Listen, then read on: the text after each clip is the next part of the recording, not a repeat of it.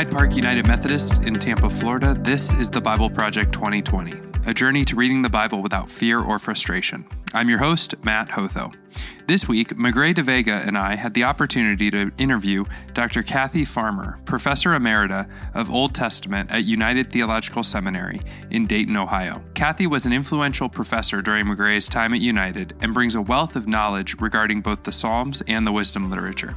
Kathy was also a contributor to the Women's Bible Commentary. This episode wraps up our month-long journey through the Psalter and moves us into a discussion of Proverbs, including a helpful heuristic for interpreting and applying wisdom sayings. Enjoy.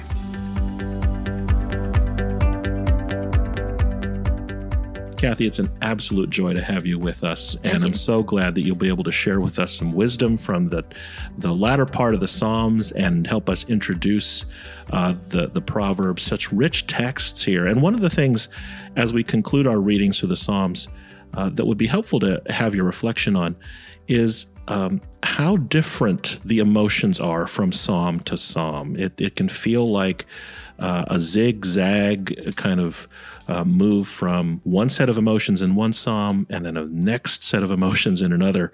What can we do about the variety of psalms just from one to the next in terms of our reading and applying them? I think it might be helpful to think of it like your hymn book in church. I mean, they are various hymns for various purposes and various seasons. And the Psalms were not written as a book to be read in an order in which makes sense. They're written by in the seasons of the hearts and the soul and the mind of the writer, or well, actually the speaker, I think. So the speaker is in despair, and the speaker prays to God. And in the next psalm, the speaker is feeling in a very comfortable place and thanks God for what's happened. And so it's each psalm is an individual person or group of people in their own sense. And so you should never try and read them in continuity, one from the next. I don't think there is any continuity one after the other. Mm-hmm. Well, our readings begin with Psalm 131, and then they carry us all the way to the end, Psalm 150. And it's here in Psalm 131 that we get into the last of what's called the Songs of Ascent. This particular one, I think very well could have been a song that Hannah could have sung when she was delivering her child. Would you mind reading those verses of Psalm 131? Okie doke. Now it starts out a song of ascents of David. Okay, but belonging to David, maybe dedicated to David, we don't know. Okay. O Lord, my heart is not lifted up. My eyes are not raised too high. I do not occupy myself with things too great and too marvelous for me. But I have calmed and quieted my soul, like a weaned child with its mother. My soul is like the weaned child that is with me. O Israel, hope in the Lord from this time on and forevermore. Now I'm reading from the new RSV, but I actually think that it's a little bit deceptive, the translation. The term with is actually almost always translated elsewhere in the Bible as upon. Like a weaned child upon its mother. My soul is like the weaned child that is upon me. I think it's a woman carrying a child. Wow. And then the weaned part is what really interests me, because the word that's translated weaned, gamul, is from a root that means deal bountifully with. And in this same section of Psalms that you're reading, there's I think it's 142:8, gamul is translated, you have dealt bountifully with me. So there's a cultural difference here. When we think of weaning a child, we think of taking away, getting a child used to the fact that we're taking away the milk. Right. But I think culturally, in Israel and other cultures of this stage, primitive cultures more or less, the child was nursed until it was ready to give it up. And so they were dealt so bountifully with that they were perfectly content not to be nursing anymore. Oh. And so the weaned child is the one who's content with being held but not being nursed. Wow. So that seems to me to make a complete difference in the feeling of this, that very much so. It's not a child that my soul is not one that has been weaned away from God, but my soul is one that's been dealt so bountifully with that I feel comfortable with everything and happy with everything that's been given to me and by contentment. God. And contentment. Yeah. So it's a contented child. So I've calmed and quieted my soul like a contented child on its mother. And what a beautiful image to think about as one is preparing to enter a place of worship, of an experience of God, that a God who is provided in abundance. Yes. And right. I had this psalm read by my grandson at my mother's funeral. Oh. And I thought it was perfect. That's beautiful. Wow. Another one that we might look at is Psalm 137. That is a very different tone. Right. Talk about going from one state of being to the next. Yeah, it kind of catches you off guard, right? Because you're reading Psalm 137 and, it's a song. Right, sort of. It's a song about not singing songs. Right. So, yeah. So, but yeah, and then it just turns at the end in a way that catches us off guard. Right. And the people are unhappy, of course, because they have been thrust into exile. Mm-hmm. Jerusalem's been destroyed. And then while they're in exile, their tormentors are saying, sing us one of those songs of Zion, Zion being Jerusalem that's now destroyed. Like sing us one of these songs of ascents. Yeah. Sing us one of these songs that you would have sung. Right, when you were growing up. Yeah. Right, they're being taunted. By these, they're being taunted. So not only are they unhappy about not being where they would like to be, but they're being taunted. And so they say, how could we sing the Lord's song in a foreign land? And then talk about if I forget you, O Jerusalem. So they're very much attached to Jerusalem as Zion, the place of worship, where God dwelt, all that kind of thing. And then starting with verse 7, remember, O Lord, against the Edomites, the day of Jerusalem's fall. Well, the Edomites were supposed to be friends, allies, relatives, and they turned traitor. And help tear down Jerusalem. Wow. Yeah. And so then when they say, "O daughter Babylon, you devastator, happy shall they be who pay you back what you've done to us." Well, you can see they're feeling vengeance. They want vengeance. Now remember, this is human speech, not divine speech. Right. Right. And then when they say, "Happy shall they be who take your little ones and dash them against the rock," they're expressing the kind of emotion that a lot of people feel when they're in this kind of a situation. But there's nothing that indicates that God would agree with this or that God would do what they want to happen to them. These are human beings praying or singing or wishing, and they're addressing their innermost, awfulest feelings to God. And that's okay. Mm-hmm. So that's the thing that's really freeing about a psalm like this is don't pretend that you don't sometimes feel these kind of feelings. Right. And why would you pretend to God anyway? Because God knows what you're feeling. Why would you say you don't feel that way? So you actually express out loud what you really are feeling, and it's okay. God's not going to reject you because of that. Well, you mentioned reading this psalm in your local church worship service, and it's a reminder that that's in large part the function of these psalms was that it's a liturgical book for the people of faith. Yes. And a prayer book and a song book. Exactly. And I wonder if in particular Psalm 136 might be a bouncing off point for how this might function for us. Yeah, this is just a liturgy all in itself. It's a very wonderful liturgy. And 26 times there's a response that says, in my translation, for his steadfast love endures forever. Mm-hmm. And that's that word hesed, the essence of God's love. Whatever it is, however you translate it, it's the love that will not go away. And that's the only comment about God in the whole Old Testament that's never contradicted. Oh. God has steadfast love, and that's always said about God, never contradicted about God. Yeah. And so you have every verse, "Oh, give thanks to the Lord, for he is good," response, "for his steadfast love endures forever." So I believe 26 verses and 26 responses. For his steadfast love endures forever. Kind of functions as a drumbeat or a heartbeat through this psalm to remind us of the resiliency and the constancy of God's love. And, and this then shows also how the Psalms functioned as theological teaching. So in Israel, as in many churches today, it's what you sing and what you pray that you remember.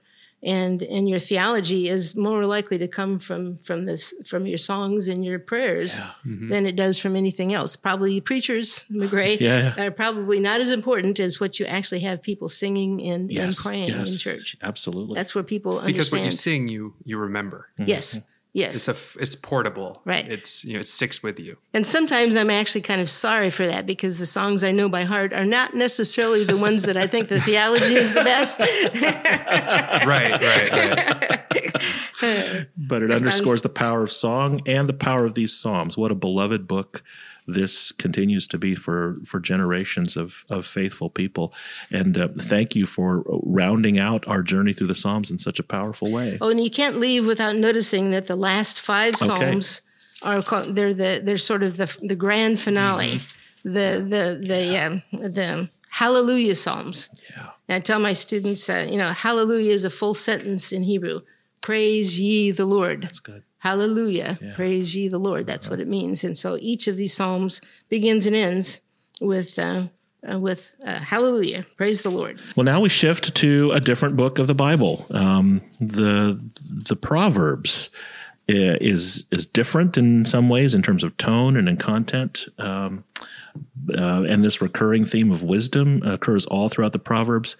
Just to get us started or oriented toward how to read the book, what would you say is important to know about the book of Proverbs? Well, the first thing is to realize that when you start looking at the first 10 chapters of Proverbs, that this is not what you think you're going to find when you hear the word in English, Proverbs. Yeah. Because the word that's translated Proverbs in the title and in the number of the headings is a word that essentially can mean anything. Wisdom speech. It can mean anything from these kind of sermons that you're going to find in the first 5 chapters to the little short pithy proverbs, like we think of Proverbs, to allegories, riddles. In the rest of the Old Testament, they'll say, well, like Ezekiel says, I'm going to give, no longer are you going to say a proverb like this, a mashal.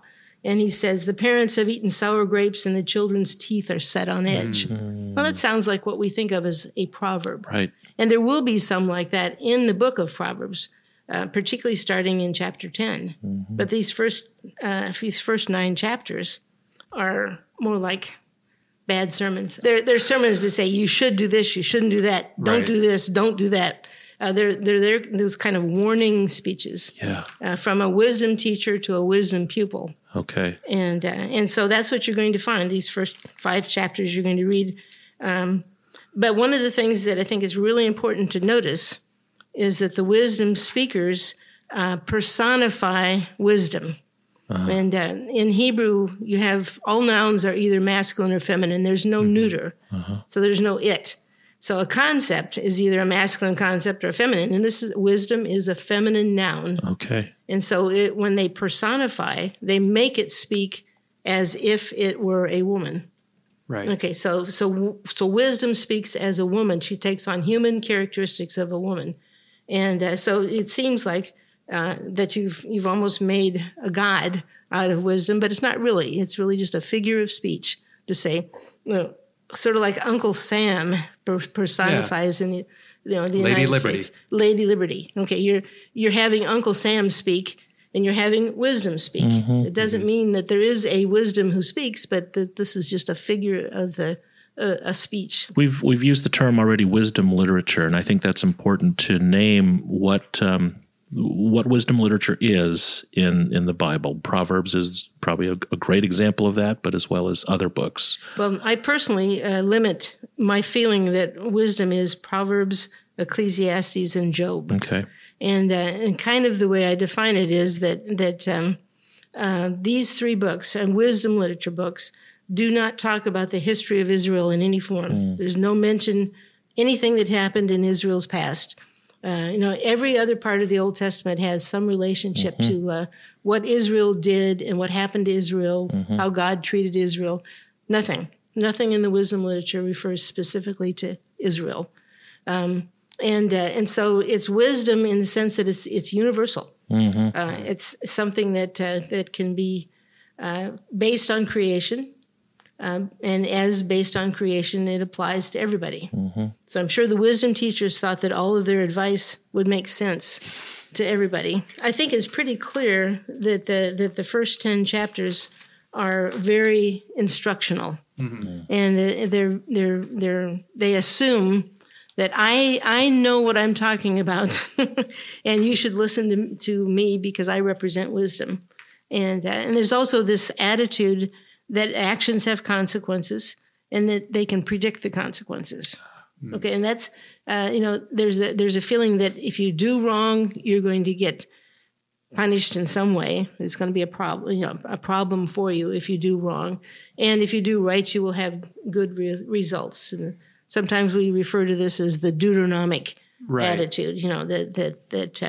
That good reaps rewards and bad reaps bad consequences. But then after that, in the short pithy ones that start in chapter 10, there's much more variety. There's just a huge variety of statements, often just based on human observation. And it's like when we talk about penny wise, pound foolish. That doesn't mean that if you are penny wise, you will be pound foolish, or you must be, or it doesn't tell you that you should be. It just is an observation, and you would only use that proverb sometime when you observe somebody doing something that was penny wise and pound foolish. And so it would be very situational. Yeah. Proverbs, I think, in their nature, are situational. They're based on human situations that occur often enough that you can make a pithy saying about them, but they aren't always true. Look before you leap, or he who hesitates is lost. Depends on the circumstances. Right. And so these short sayings that we think of as proverbs depend on circumstances and our commentary on observations of circumstances, which is quite different, I think, than those first 9 chapters. Well, one of the many valuable interpretive frameworks that you gave me and my classmates when we had you as a professor was a distinction among descriptive, prescriptive, and predictive. Right. And I've used those 3 categories many times in my own personal reading and interpreting of Scripture, as well as in my preaching. And I think you see those evident here in the Proverbs. Yes, very clearly. What are those 3 categories? Well, particularly descriptive and prescriptive. Those are the hard ones. Predictive, I think you can probably understand that. But descriptive is material that describes a situation. And prescriptive is material that tells you how you ought to do something. So the very first 5 chapters is mostly prescriptive. The wisdom teacher tells the wisdom child, do this, don't do that. That's very prescriptive. The 10 Commandments obviously are prescriptive, thou shalt not kind of thing. But there's a great deal of descriptive material in the Old Testament, and particularly here in Proverbs. And I'm going to go out of the reading for the day, but if you look at Proverbs 19:4, and the New RSV says, wealth brings many friends, but the poor are left friendless. Now, that's a descriptive statement. It's an observation on what unfortunately happens in the speaker's experience. But it's not meant for you to say, oh, this is what ought to happen. So, if you take this descriptive statement and make it prescriptive, then you're going to be going against, I think, the will of God. Right. And so it's a big mistake to take descriptive material and make it prescriptive. One of the arguments that was used during the time and then they were trying to decide against slavery in the United States was the argument that Abraham had slaves. And therefore, and because Abraham was chosen by God to do what God wanted him to do, therefore, Abraham must have been good, and everything Abraham did, we ought to do also. And so the slaveholders said, Abraham had slaves, I should have slaves. It's justified by God. Well, they go from a descriptive statement, which says Abraham had slaves. Nothing in the Old Testament ever says that God approved of the fact that Abraham had slaves. Okay, but the people who were using it made a whole string of logic there. Okay, so if something describes someone who was chosen by God for a task, then therefore God approved of what they did. But, that's kind of a faulty logic because God chose all sorts of really flawed characters to do God's will. And you think of Jacob, the rascal, and you think of David, okay, who cheats with another man's wife and then has that man murdered. I mean, David does all sorts of bad things, but God had chosen him for a task, and God used him, which is in many ways very, very nice because you can think, no matter how flawed I am, God could use me for God's purposes. Yeah. But that doesn't mean that God approves of things that I do. Right. That doesn't mean that David's choices are prescriptive. No, right, precisely. And so because it describes David doing these things, and David was a king and chosen by God for a task, then people think, oh, well, it must have been great because David did it. We should be able to do it also. But that's making a descriptive text into a prescriptive text. And what is the reader doing when they do that? Well, they're justifying their own behavior. But they're also denying the fact that God can use flawed instruments to accomplish God's will. Well, one of my favorite prescriptive texts occurs in this section of reading. It's Proverbs 3, 5, and 6. I think it's a passage that many of us may have been asked to memorize at one point in our lives or another. It has personal meaning to me because it's the passage that my dad wrote literally from a father to a son when he gave me my very first Bible. And he wrote the words of Proverbs 3, 5, and 6 in it. Read it. Yeah, this is the Common English Version. It says, "Trust in the Lord with all your heart. Don't rely on your own intelligence. Know him in all your paths, and he will make your paths or your ways straight." And I think that's pretty clearly meant to be a prescriptive text there. Yes. And again, it continues, do not be wise in your own eyes. Fear the Lord and turn away from evil. It will be a healing for your flesh and a refreshment for your body. And that's predictive. And this comes up with a basic theme all through the book of Proverbs, is that wisdom, fear of the Lord, and knowledge are not counter to each other. That knowledge and faith are the flip sides of the same coin. Over and over again, that's one of the things we continue to say. Let's see, where is it? The fear of the Lord is the beginning of knowledge. Right? In 1:7, the Lord gives wisdom. From his mouth come knowledge and understanding. In 2:6, and then the reverse is also true. In 2:1-5, the teacher says, seeking knowledge leads to the fear of the Lord. So it goes both ways. Seeking knowledge leads you to faith. And having faith leads you to knowledge and seeking knowledge. So the Proverbs the author of the Proverbs would not have made a distinction between faith and reason necessarily. Not at all. Yeah. And I don't want to say just the author, but the authors. The authors, wise. yes. And that's another thing, that the word that's used for the wise here is a plural word. It's the wise ones. So the words of the wise is the words of the wise ones. So we have a plurality here. It's a school. We have a plurality of people who are wise. And it includes both men and women, as that last chapter indicates too. And the wise ones know that seeking knowledge will lead you to faith. Fear of the Lord will lead you to knowledge. It's both ways.